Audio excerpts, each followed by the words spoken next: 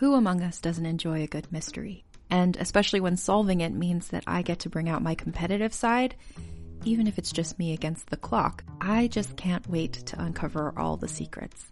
So June's Journey is a game that is completely up my alley, and I think you'll love it too. In June's Journey, a hidden object mystery game, you play as June Parker, who's on a quest to solve her sister's murder and uncover her family's many secrets. Each chapter brings you deeper into the story, and it's set in the Roaring '20s, so beyond uncovering clues, you get to experience the glitz and glamour of the time. June's Journey is definitely not a game I play mindlessly, which I love because I get genuinely invested, and a lot of it is a race against time, so there's a little fun added pressure of trying to find the clues as quickly as you can in each scene. There are also tons of ways to customize the island that you're on, learn more about the characters, and then new chapters are added weekly, so you really can't run out of things to explore. So if you think you're up to solve this case, download June's Journey for free today on iOS or Android, or play on PC through Facebook Games. June needs your help, detective.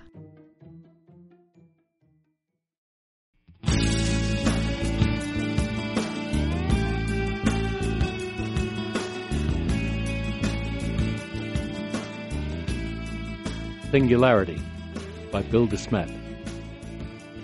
Copyright 2004 by William H. DeSmet. All rights reserved. Chapter 35. Closed Timelike Curve. Nothing. Knox glared at the dead video conference window. Archon's shelling out $500 a month for that VDSL hookup of yours. How in hell can the bandwidth go to zip? The automated diagnostics are checking into it right now, Jonathan. If you'd like me to see to it personally, I will. I suspect, though, that Mariana would rather have the answer to her question first. Mycroft looked to her for confirmation. She nodded a response, but Knox wasn't having any. Same thing, no? We need the connection back up for Jack to tell us what Grecian's planning with his singularity. I believe Jack already has told us that, in a manner of speaking. Knox hated it when Mycroft went all Delphic on him. Well, aren't you going to share? It was the last thing he said. But perhaps it would be better if he tells us in his own words. Mycroft leaned forward to the console mic. Lestrade, search directory Adler Lab for naked singularity, closed timelike curve, and wild-eyed speculation. Best match, Beyond the Black Horizon. QuickTime file containing 3 out of 3 subject terms. Duration 4 minutes 17 seconds. Play it? Go ahead, please. A new window appeared on screen. It held a freeze-frame image of Jack Adler's head and shoulders, cowboy hat and all. Alongside Jack, an intaglio displayed the same blinking question mark that the Seiko 1 sim had ended with. Lou Christie's rendition of Beyond the Blue Horizon lilted softly in the background. As the song drew to a close, Jack's image came to life and said, "Hi there. Ready for some wild-eyed speculation?" "Where's this coming from?" Mariana asked. "I thought we were offline." Mycroft paused the video. "We are. This is running locally." He smiled at her, all innocence.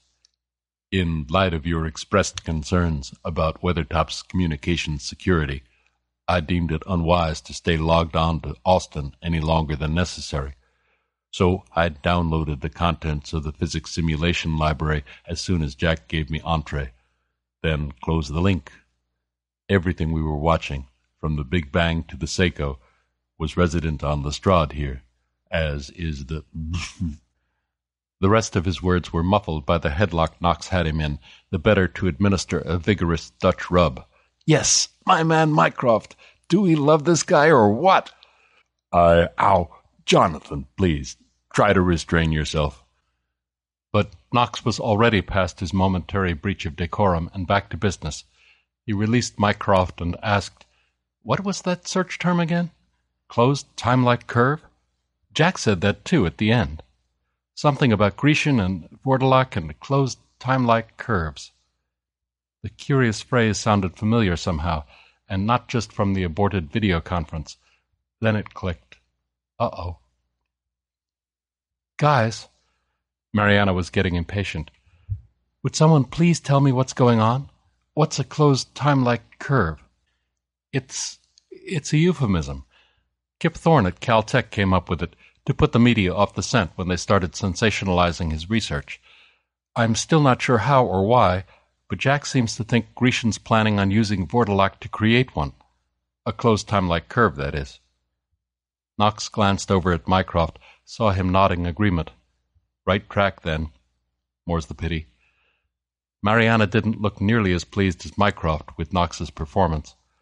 From the frown on her face, to her folded arms, to the way she was tapping her foot, her body language was silently screaming at him, "Answer the damned question!" She'd have to know sooner or later. He took a deep breath and said, "A closed Timelike curve is a physicist's way of talking about time travel." Time travel?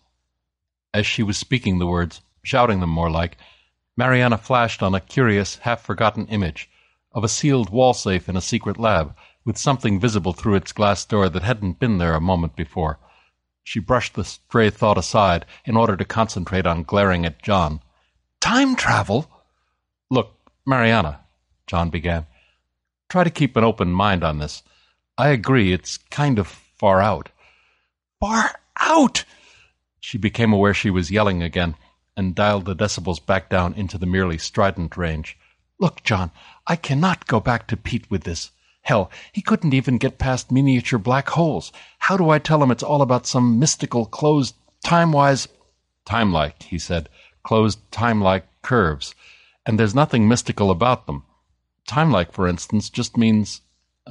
what does Timelike mean, Mycroft? At moments like this, an eidetic memory helped.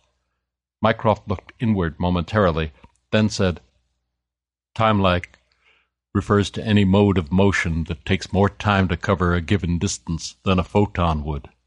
In other words, that does not require equaling or exceeding light speed, which is, of course, prohibited for material bodies by special relativity. In our current context, a closed Timelike curve refers to a path that would allow anyone who traversed it to travel backward in time without going faster than light. Thanks, she said. That makes it so much clearer. Where's Jack when we need him? Mycroft sounded crestfallen as he said, Jack's right here. Lestrade, continue. If you linked in from the Seiko simulator, Jack's recorded introduction resumed, then you saw how it runs out of gas right where Einstein's tensor calculus breaks down. Once the equations that embody our best understanding of macroscopic physical law start churning out nonsense, it's time for science to pack it in. That doesn't stop us from speculating, though, so for the next couple minutes, we'll try taking a peek under the hem of Mother Nature's gown. Mariana breathed a sigh of relief. No offense, but for unscrewing the inscrutable, a canned Jack Adler beat a live Mycroft any day. The bad news is, Jack was saying, we're going to have to do without the pretty pictures this time around. This stuff goes way beyond the limits of our visualization technology. Beyond our own human visualization faculties too, maybe. So, if you don't mind, I'll just talk you through it. The image gave an apologetic shrug. Now, let's imagine we've stripped the event horizon off of our singularity, and it's standing there in what my granddaddy used to call its bare nakeds. What's it like? Going out on a limb here, but I suspect the first thing we'd notice is no more Hawking radiation. It's an artifact of the event horizon, after all, and when that goes away, it should too. That wouldn't matter much one way or the other for the stellar-sized holes, since their radiation output is so low to begin with, but it'd mean you could even cozy up to primordial-sized singularity without getting fricasseed. So, say you could get in close. What would you see? Wish I had a nickel for every time somebody's asked me that one. But try thinking about it like this. The singularity itself's just a point source, so you wouldn't be able to see it at all. Too infinitesimally tiny. What you might see is instantaneous cross-sections of all the world lines caught up in its vortex. Sort of a smorgasbord of local history, only with everything happening all at once. Like the Aleph, Mariana whispered. Like which Aleph? Mycroft had overheard her and paused the video again. Aleph as in the first letter of the Hebrew alphabet, or as in Cantor's symbol for the cardinality of transfinite numbers? Neither, she said. As in the short story by Jorge Luis Borges. Haven't you read it? Not that I can recall, Mycroft said. In his case, that must simply mean no. Well, she went on, Borges' Aleph is this thing in the basement of a Buenos Aires apartment. It looks like a 1-inch sphere, but somehow it contains everything there is. Lions and tigers and bears and such. Gaze into it, and you see all the objects, all the actions, all the times and places in the universe from every angle, all at once. Perhaps it's in the library. Mycroft turned to his console mic. Lestrade, Borges, the Aleph. A text window appeared on screen and began scrolling, the original Spanish side by side with Andrew Hurley's English translation. Lestrade's synthesized voice began to recite, not without feeling, the opening lines about the death of the narrator's unrequited love, Beatriz Viterbo. Lestrade, stop, Mycroft said. Search lions and tigers and bears. No match, Lestrade reported. Going to closest near miss. Mariana looked. There were no lions or bears in the passage Lestrade had matched, but there were the tigers she'd remembered all right, part of a catalogue of phantasmagoria that went on to list pistons and Persian astrolabes and armies, not to mention all the ants on the planet. Lestrade, pause. Mycroft turned to Mariana. Is that the passage you meant? She set down her coffee mug and walked over to the console for a closer look. Lestrade, back up a bit, she said into the microphone. Pretty good speaker-independent recognition, she added to Mycroft as, after a momentary pause, the text began to scroll back. Speaker-adaptive, actually, Mycroft said. Lestrade has been listening to you the whole time you've been here. There. Lestrade, stop, she said, and then she began to read aloud herself, about all the actions of human history, all squeezed into the same infinitesimal point, all rolled up into one single gigantic instant. And I felt dizzy and wept, she finished, because my eyes had seen that secret, hypothetical object whose name has been usurped by men, but which no man has ever truly looked upon, the inconceivable universe. Mariana fell silent then, confronted by her own visions, not of the inconceivable universe, but of its fiery, inconceivable destruction. It took her a moment before she realized that Mycroft had started the video again. Whatever it looks like, Jack's image was saying, the key point is you'd get to see it up close and personal, with no Hawking radiation to fry you, and no event horizon to trap you. There'd be nothing to stop you from skirting the singularity and coming back on out again.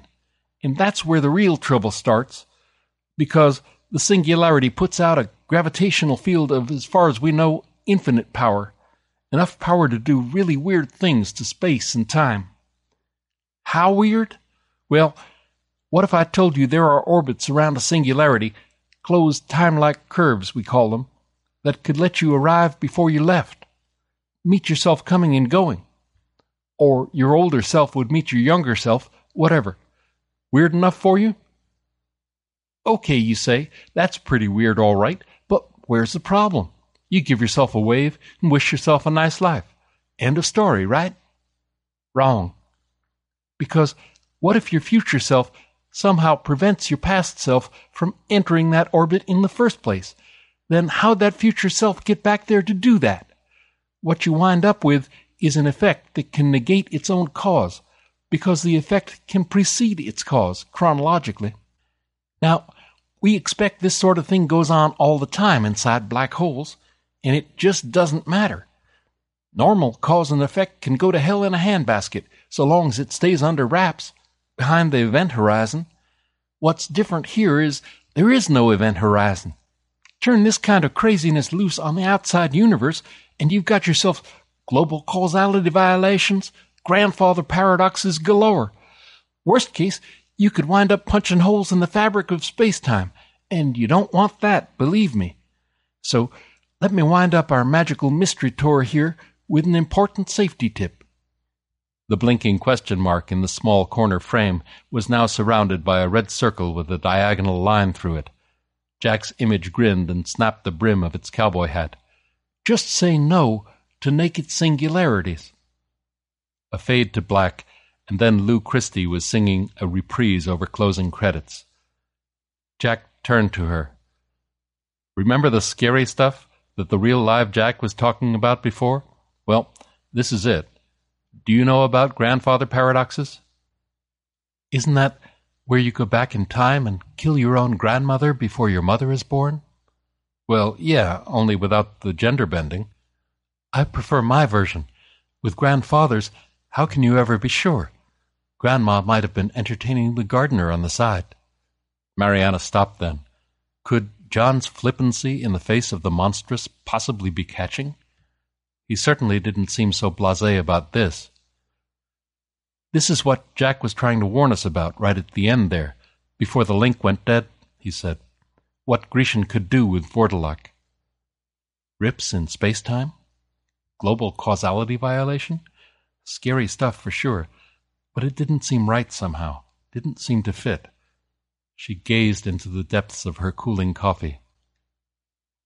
We've been asking the wrong question, she heard herself say. We've been trying to figure out what Arkady Grecian would want with a singularity, when what we should have been asking is, what could the KGB do with a time machine?